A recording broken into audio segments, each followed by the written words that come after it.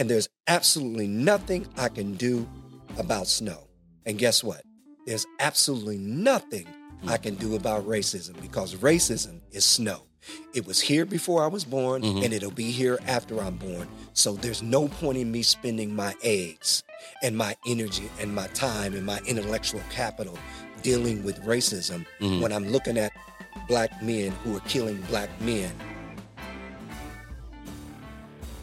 Hello, I'm Pastor David Carter, and welcome to what I call the Catalyst Podcast.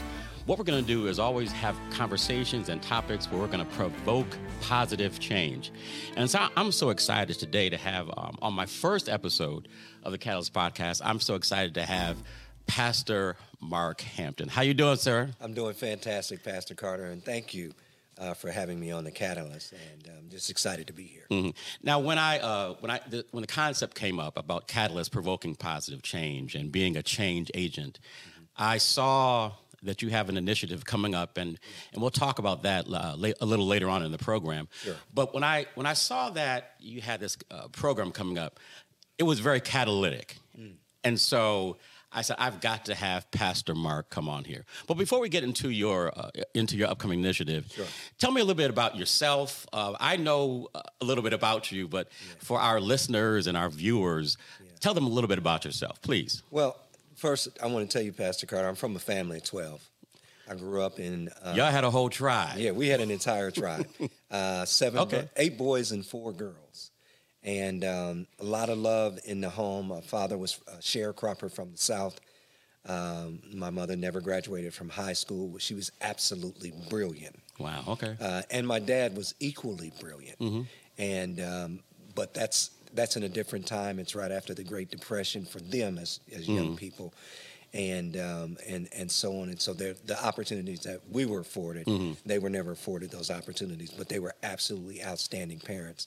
But what what they did was they didn't have those opportunities. But I know because my situation is very similar.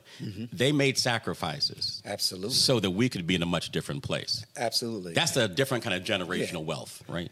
It absolutely is. And quite honestly, we need to turn the page back to that today and grab those rich deposits of examples and then bring them forward in our current day.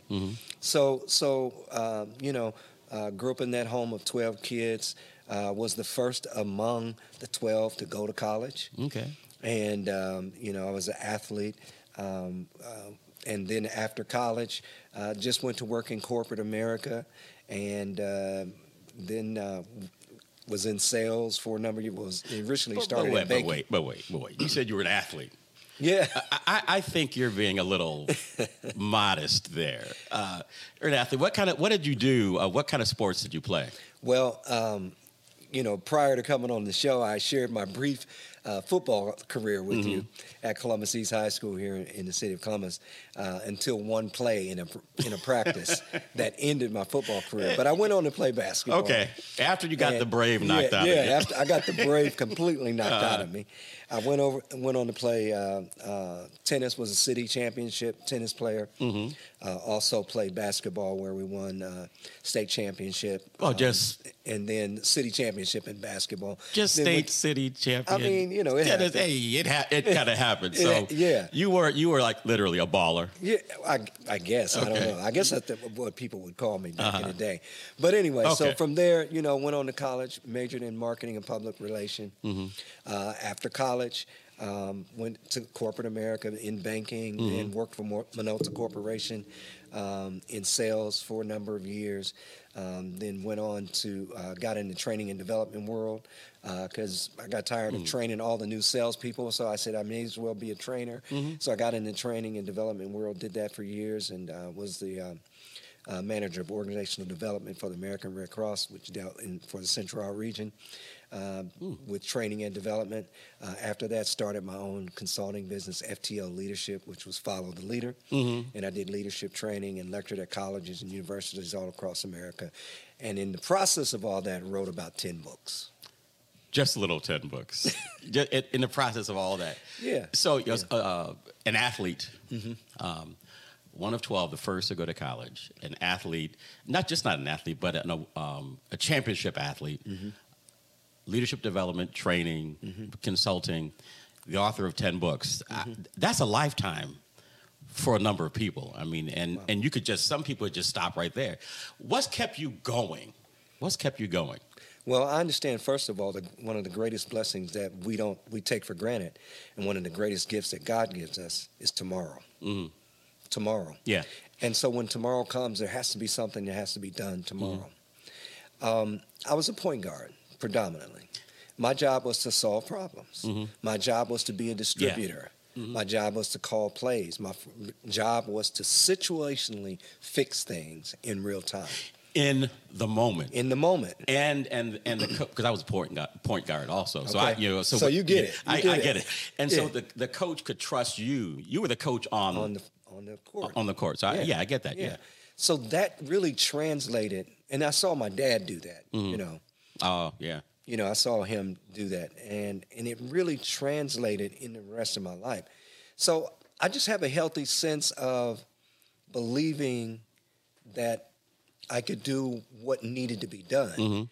And I also have a healthy understanding that if something is going on that is adverse while I'm alive, and it's happening on my watch, then I feel a sense of responsibility to do something about it. I am not the guy that just sits back on the sideline and watch it happen. No, I can't do that. In the moment, because you are a momentum and an atmosphere shifter. Yeah.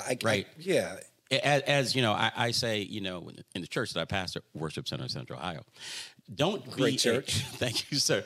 Don't be a thermometer. Right. Be a thermostat. Absolutely. Change the environment. Be a catalyst. Yeah. Be a change agent. Yeah. See, my mother taught me, I went to a university right in my home, quite honestly. Home you. Yeah. I mean, that's really what it was. My mother taught me a very powerful principle. And she would always say this to me because she refused to allow me to have excuses. Yeah. Or to make them. Either to have an excuse or to make them. Yeah. And she would always say this. She said, Mark, take whatever you have and make what you want out of it. So I always had a healthy sense that if something was going on that needed to be changed, that was what I had. I need to turn that thing into what I want it to be. And so that's what you're kind of doing now. And so one of the things I know about you, you are the executive pastor. Yes, that's correct. Of Fresh Start Worship Center. Yes. And who might be the pastor of that great religious institution? I think you might know her. Her name is Apostle Nikki Hampton, my wife. Yeah, phenomenal. Listen, phenomenal. And I don't know if you know this, but one of her very dear friends from Columbus, Dr. Andrea Reed. Yeah. She and I went to college together at Brown University. Oh, wow. Yeah, Andy was one of my, she was one of my, she would hold me down and try and keep me holy. Right. Back in those days. So talk a little about your, and then we're going to get into the summit that you have coming up. Talk a little bit about your role in the church. Well, my role in the church as the executive pastor is to do, number one, is to make sure that what God has given the pastor actually gets done. I'm a relationship guy, so I manage many of the relationships and build on those relationships around the vision and calibrate our attractiveness or our attitude around what we need to accomplish vision-wise. So part of you assist and help the pastor absolutely get things done. I'm going to throw a little curveball here, right? Yeah. The pastor is your wife. Absolutely. And her is a female. Right. How does that dynamic work? See, when I came to Columbus, I was pastor at Second Baptist Church. Right. And I grew up in the East Coast where women preachers wasn't an issue. Right. It was not something that, we looked at as something that was strange. Came out here and I inherited a church, and on ministerial staff was a female preacher.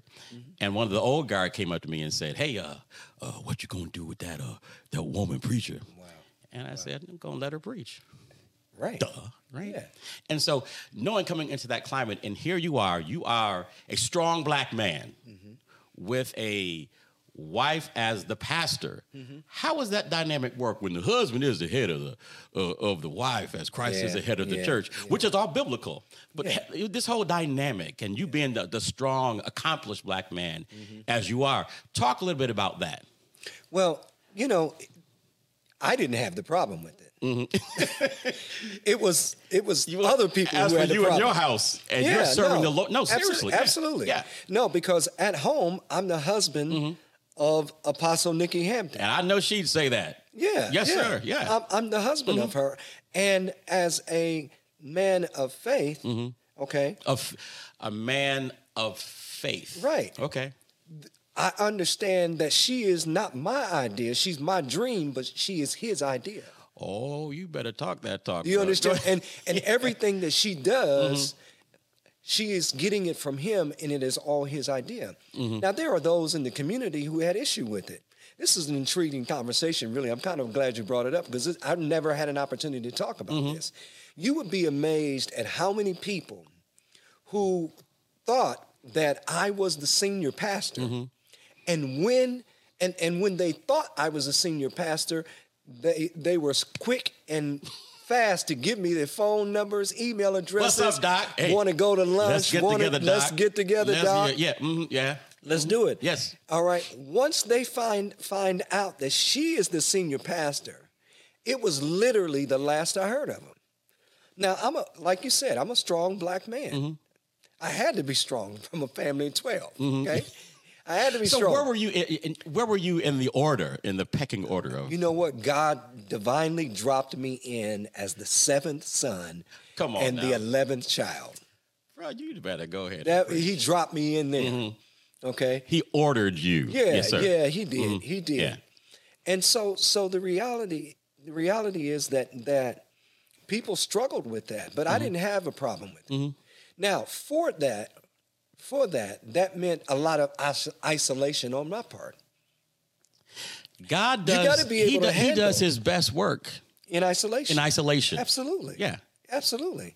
But I had to be able to handle that. And not allow that to throw me off or misdirect my behavior or to get into an ascension mindset, which meant my aspirations would run ahead of what my responsibilities were as the executive pastor. You follow what I'm saying? Yeah, I get you. And but I've learned that God's vision must ride first class, and I always ride coach. So I didn't have a problem. I didn't have a problem with what God was ordering because I knew that he was ordering it. Now, what a lot of people also don't know is I remember when my wife was singing in the choir at First Church of God on worship teams, and we had a music ministry for a number of years, and we traveled and toured and did all that stuff, And I would always tell her, you're more than just a singer. God is called, because she would, when she ministered musically, she would start preaching. And I would say, "Oh my God!" And see, I know Apostle Nikki, and she is a gifted psalmist, but she is the Lord's preacher. Absolutely. Yeah. And I saw that early on, and I even had a meeting, with her dad and her brother, and I said, you know what? The reality is, she's going further than all of us. So we need to get behind her. That meeting was over 20 years ago. So it never bothered me that as much as it bothered other folks. I could care less because if I misappropriate my thinking and my attitude about what God was doing, it would derail. Yeah. You follow what I'm saying? Yeah. Oh, yeah, definitely. So I had no problem with what God was doing. And see, you have to be very secure in who you are. Absolutely. Okay. Very secure in who the Lord had called you to be and where he placed you. Mm-hmm.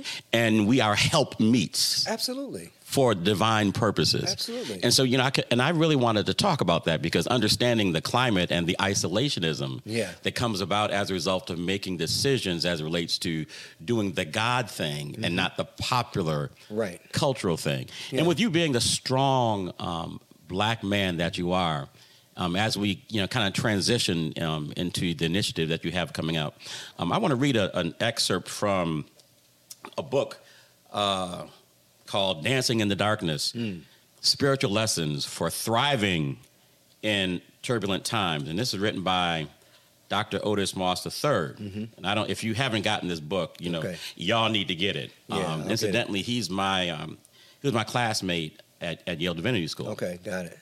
And his father was Otis Moss II, who was a general with Dr. Martin Luther King. So all those kind of things, work together. And speaking about the climate and the turbulent times in which we're in and the summit that you have coming up, I want you to listen to this and then we can talk about, and then the floor is yours to talk about the summit. He writes a letter to his son because in 2016, he was concerned about the turbulent times and the political climate and social climate. Sure. This is what he writes. He said to his son, he said, "Dear Elijah, what shall I tell you? Shall I tell you that your rights are protected and racism is a scourge now banished from society?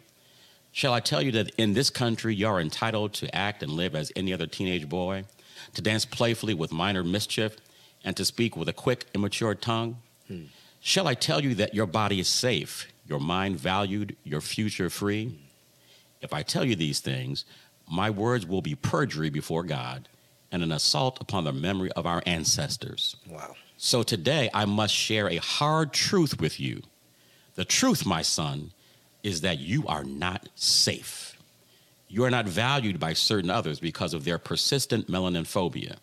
There's nothing wrong with you, but there's something wrong with adults who cling to myths created to maintain power and control. You do not yet have the right to be a frolicking teenager like other children in our community, for your boisterous actions might be misconstrued as a fearful threat by people who refuse to remove the racialized lens from their eyes. The truth, my son, is that you are not safe. But we can still thrive in turbulent times. Absolutely. And dance in spiritual darkness. So in light of that, Pastor Mark, tell us about the Vergiwi, did I say it right? Vergiwi. Yeah. Vergiwi Summit. Yeah. Well, the first thing I want to tell you is that the Vergiwi Summit, the name Vergiwi in African means forgiven. So that's the first piece. Okay. The forgiven. Second, the summit is absolutely not my idea. It is God's idea. I was going to say, whose idea might it be? It's God's idea. That great apostle that you and I have been talking about, Apostle Nikki Hampton, she was preaching a message in Psalm 85 about 7 months ago. And there was a question that arose in Psalms 85. And that question was, will thou revive us again? That question haunted me. And it haunted me for this reason. I've been looking at us as a community, not through incident, not through Trayvon Martin or George Floyd or Evander Tuskill or Sandra Bland, not through any of those incidences. And incidences is really a misappropriation of language. It really is, because it's far greater than that. But I look at it through discography over time. For me, that's 50 years. That's 5 decades. Whoa. So that's how I look at the issue. Since the time I started paying attention to these things. Paying attention to the cycles. Correct. Yes, sir. Correct. You have, all of us in our upbringing, we have that thing that happens to us when we discover it's different to be kissed by the sun. It's different to be clothed in blackness. We have those moments that life is not going to be fair. One of those moments that you just read is a father writing to his son, and he's telling him, "You're not safe." That's a moment. Catalytic moments. Yeah, things absolutely. that make the shift. Absolutely. Yeah, and the watershed moments. Absolutely. Kind of, yeah. So at the age of 9, I was beaten up in 1969. I was beaten up by some white school kids because I was playing with another white school kid, and we had a good time at recess. And after school, some other white kids didn't like the fact that we had a good time. Yeah. And so they pulled me aside behind the school building and beat me up. I learned then that being black was going to be different. But I wasn't thinking yet. I just knew this thing had happened to me. All of us have had that, right? Yeah. Oh, yeah. Something along that Something line. similar. Yeah. So we all have a story. Yeah. Yeah. So when I look, about 12 is when I started paying attention because I saw the police beat up my uncle right in front of my home. And he worked for the city of Columbus. At the time, he was the head of the janitorial for the city. And he was just on his way home, and he asked the officer, "What did I do?" And he put his hands up, and he was just saying, "Officers, just please tell me, what did I do?" And they beat him up. And literally, he's like 6'3", 6'4", 225, 230. They picked him up and threw him in the back of a car. And that moment seared in the inequity was seared in my brain. Like, wait a minute, this could happen to me. You know what I mean? So that affected me. Now, so those are just some foundational impressions. Okay, yeah. That give you a mindset, and I'm taking a long way home, but it gives you a mindset about. It creates a mindset, rather, about the fact that you are not safe, and what it can do, and what it does initially, out of the goodwill of our parents who would teach us lessons like, be in the house before the lights go out, street lights come on, because bad things happen to black folks at night. At night, yeah. Don't go in that neighborhood because they don't like us over there.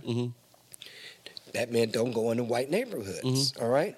So what happens is you develop somewhat of a victim's mentality. And your parents are not creating that in you. They love you, and they're trying to keep you alive. They want to keep you safe. They want you to come home. Right. They want us to come home. Yeah. And they have experienced. Yes, sir. Yeah. What they're trying to keep us from never experiencing. That's really important to understand. So the whole victim mindset happens to us.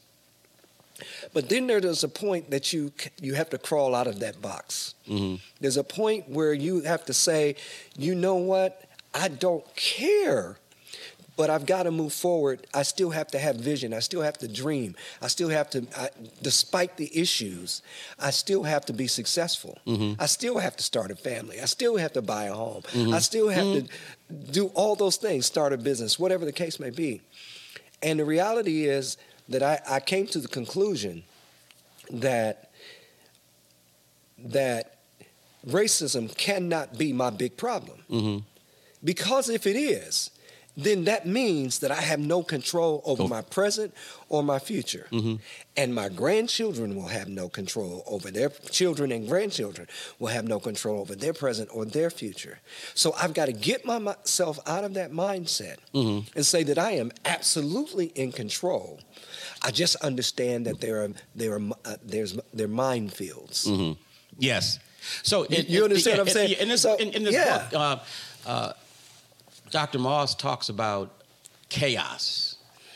And sometimes when you see chaos, rather than running and disengaging, you should pause, look at the chaos, and then find a way to control the sanctification that the chaos gave you. Absolutely. Right? And then create something awesome as a result of the turbulent times. And I think what you're saying is the Virgiwi Summit, forgiven, right? That, and you, out of that, can this be revived? And so who's being revived? What will the summit do? What's its purpose? What's its goal? Tell me about it. I told you I'm taking the long way. Okay. So, but the fastest way to get somewhere is very slow. You say that again? The fastest way to get somewhere meaningful is slow. Because if you go too fast, you miss too much stuff. Yeah. All right. And so you're you missing don't exits see, and things. and Yeah. you miss the scenery. Yeah. Mm-hmm. Of it, the panoramic scenery of it. Mm-hmm. So anyway, to get straight to the point. So after looking at these over 5 decades, seeing the shift, I came to a conclusion that in many regards we are overcommitted on this discussion of racism in America. And I'll tell you why I think we are overcommitted on it. We're overcommitted to our own trauma. Mm-hmm. And the generational trauma of racism. Mm-hmm. We are a little bit too overcommitted on it. And many would say, what in the world do you mean by that? How can you possibly say that in light of George Floyd and many other things that have happened? The reason why I can say that is because if my grandfather, born in 1901, couldn't vote until 1965. He lived here for 65 years, paid taxes, was an entrepreneur, and could not vote until he was 65 years old. If he had been born in 1961 like I was, he'd be a millionaire today. Maybe a billionaire. And you follow what I'm saying? Yeah. You see, overcommitted and focused on the wrong. Yeah. And so and all that energy. Right. Is going to something that I can't change. Okay, so here is my conclusion that I've come to after understanding that, wait, we may be overcommitted. So I need to shift that commitment toward not what has happened to me, but more importantly, to look at what we are doing to each other and understand the social and psychological fallout of why this is here. We can find its roots. Sure, its roots are in systemic racism, but at some point I have to be able to say, you know what, it did happen to us, but it can't keep happening to us. Legislatively, right now, we are beyond that. To some degree. Yeah. Okay, not completely. We can dialogue about that. We could. Yeah. But the reality is I have enough to work with. Exactly. Yeah. Let me say that again. What is it that you have in your hand? Absolutely. Yeah. I have enough to work with to make, and remembering what my mother taught me, Mark, take what you have and make what you want out of it. So from that perspective, I began to shift my attention away from what was being done to me to what we were doing to each other, and then rebuild that, because there was a time when we did not do the things to each other that we are doing today at the level in which we are doing them today. Who's the we? So for example, in 1961, when I was born, only 13% of all black children were born to a single mother. If we look today, that number is 74%. What does that tell us? That there's a problem between the black man and the black woman. And we really don't talk about it. And so, and the reality is that we don't look at this. That if another example, if a child does not have a direct relationship with their father within the first 12 months of that child's life, it is likely they will never be fathered by that father. In addition to that, so what is the fallout of that? Right now, children from 5 to 13. All right, listen to this. 30% of them have never even been to a church. Of black children. And you know, with us in our generation, the church was foundational. Yeah, we had. I tell people we had a drug problem, right? Because our parents drug us to church. It wasn't a choice. No option. Yeah, no option. Yeah. So as I looked at this, as I looked at our discography of racism, the target move, what we are doing to each other, I came to a conclusion. Do I fight that, or do I really deal with us? Yeah. And I asked myself, which one of these can I control? Pick your battles. Pick your battle. Yeah. Look, this is what the conclusion that I've come to. I don't like snow, so I wear a hat. I don't like snow. I wear a coat. You don't like snow because you're bald-headed. That too. We're in the same club. Yeah, we're in the same. Right. I don't like snow, right? So I make sure my gas bill's paid, especially in the wintertime. I don't like snow because snow will be here when I'm dead and gone. Well, it's here when I was born. It'll be here when I'm dead and gone. And there's absolutely nothing I can do about snow. And guess what? There's absolutely nothing I can do about racism, because racism is snow. It was here before I was born, and it'll be here after I'm born. So there's no point in me spending my eggs and my energy and my time and my intellectual capital dealing with racism when I'm looking at black men who are killing black men right now. In 2022, 9,000 black men were murdered at the hand of other black men in America. And that is a pandemic in itself. And the reality is, if I'm really going to be in this fight, if I'm going to hear God, okay, and then change has to begin with us. I'm not going to focus on racism as much. There are people to do that. I'm acutely aware. I get it. I was in college, had a sign put on my dorm, Klan meeting in the morning. I understand the discography. I've seen it in corporate America all over the place, all right? But the reality is, it's snow. I can't change it. But what I can change is how we interact with each other, and that's what I want to focus on. Now, to your point, I do want to say, to your point, so I asked God from that message that Apostle preached, and that question, that interrogative that came up, will thou revive us again? That question haunted me, and I asked God in that moment, in that catalytic moment, I asked God this: God, will you, with tears in my eyes, God, will you revive us again? I'm talking about black folks, black males in particular. I asked him, will you revive us again? You know what he said? He said, yes, and I want to. I heard that in the affirmative, and from that point on, I began to write and to listen and to write and to listen for 2 or 3 months before I opened my mouth to share it with anybody. Just write and listen. And he began to give me the details and the strategy. He said, since this stuff is shrouded in blackness, I want you to find out what the word, what is an African word for forgiven. Found out it was Virgiwi. He said, call it that, the Virgiwi Summit. And so we're reaching black males from the age of 9 to 90, because black on black crime, we have to deal with the eschatology of it. We have to deal with the generational components of it from 9 to 90. And as a result, and not only that, he said this: everything you've ever done and all I've ever required of you as human beings is that you make a decision. We've asked black males to come to our midnight basketball. We've asked them to come to our mentoring programs. We've asked them to come to our job fairs. And they've come. Yeah. All right? And the problems continue to escalate. He said, you know what? He said, you've never asked them to make a decision to live. And so the Virgiwi Summit is to gather 500 to 1,000 black males in one room and ask them to do one thing: to make a decision to live.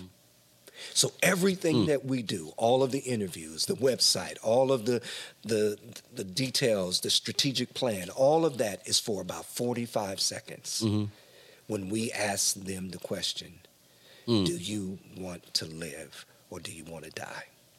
And when we ask them that question, I just believe that they're smart enough to choose the yes. I set before you death and life. What you going to choose? That's right. You're going to choose. That's right. So when is the summit, sir? Yeah, April 14th. April 14th? It's April 14th, 7 p.m. Doors open at 6:30 p.m. at Hope City House of Prayer on El Paso Drive on the west side of Columbus. Pastor Mark, I think this is going to be a catalytic moment where something is introduced into a situation and circumstance that's going to speed and bring about significant change. And once that happens, the people, it'll be transformational. Yes. And they'll never be able to be the same again. Yes. Because they've been altered in a positive way. They'll see themselves differently, and they'll see that making a choice to live, and then decisions, and the moment-by-moment decisions they make transforms their life. Transforms their lives. Yeah, absolutely. And I'll tell you this too, Pastor Carter. Mm-hmm. This is so. I'll tell you, man. God also gave me the date for the summit. Mm-hmm. I was going to do it a week before. He said, "Don't do it on the 7th. Do it on the 14th." Mm. And I rarely ask God why. Yeah. I said, "But show me this." Mm-hmm. He said, research why the 14th is, why that date is significant. Mm-hmm. Research it. What happened on the 14th? Well, 117 years to the day, the Azusa Street revival happened. Now, you got to understand something. I didn't know that. I'm getting chills sitting here thinking about it right now. I did not know that at the time he gave me the date. That's why he had me go research it. Mm-hmm. It's 117 years to the day of the Azusa Street revival. So once he showed me that, I understood that this wasn't, I got to call it a summit to not be spooky. Mm-hmm. But I need you to know that it's bigger than a summit. Mm-hmm. This is a schedule. Mm-hmm. God scheduled this. Heaven scheduled this. This is not my idea. I am not that smart to pick that day to pull all of this. And everyone that I've asked to be involved in the summit, or to give or donate or whatever, we have not received one no. And just... Not one. And just to put a bow on this, at my church, since I've been back, I've been preaching on the book of Nehemiah. How Nehemiah he heard about a problem that was going on in Jerusalem, that the walls had fallen down, the temple was a wreck. Nehemiah had a burden for it once he heard it.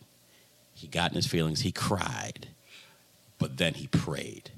He prayed, and after 4 months, that's when he went back to the king.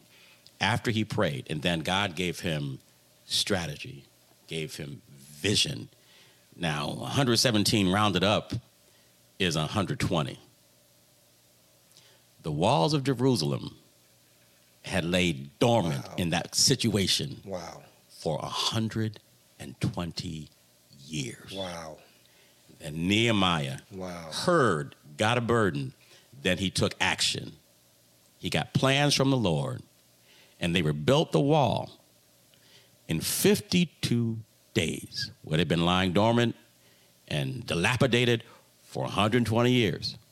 So I'm trying to tell you, I'm trying to encourage you with this. Wow. And I'll also say it couldn't have been on the 7th, because April 7th is the day that we celebrate him getting up, right? 7 days later. Come on, man. 7 days later. That's right. Here we go. Here we go. Operating in the power of the resurrection.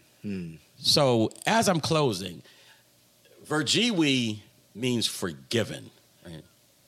And before you can build yourself, you got to forgive us our trespasses as we forgive those who trespass against us. And I didn't know that Vergiwi meant forgiven in Africa. But I'm like, what does Vergiwi mean? Vergiwi. We are on the verge of doing something. Wait a minute. We are on the verge. Look, I mean, it's worship center now, but you got to understand something. I came up in the Baptist church. I know where to... We are on the verge. Wow. Of something that's going to be transformative, and impactful, Praise and God. Generationally, something that is going to be remembered like Azusa, like the wall, because you got a vision from the Lord. Yeah. So we're forgiven, and now we are on the verge of something sensational. Yeah. Pastor Mark. For God. Yeah, for God. To God be the glory. Yeah, yeah. Pastor Mark, brother, shake my hand. Man, thank you. I'm honored, man, that you'd be here. And the Catalyst Podcast, David Carter's Catalyst Podcast, we're provoking positive change. Yeah. Thank you for being with us, man. I appreciate you. Hey, I'm just so glad to have been here, and thank you for sharing those powerful ending words that mean life to me, man. We're on the verge. Yes, we are. I'm taking that back to the team. Let's go. Yeah, I'm taking that back to the team. Yeah. God bless you. Hey, we'll see you next time here on David Carter's Catalyst Podcast. God bless you. We'll see you next time.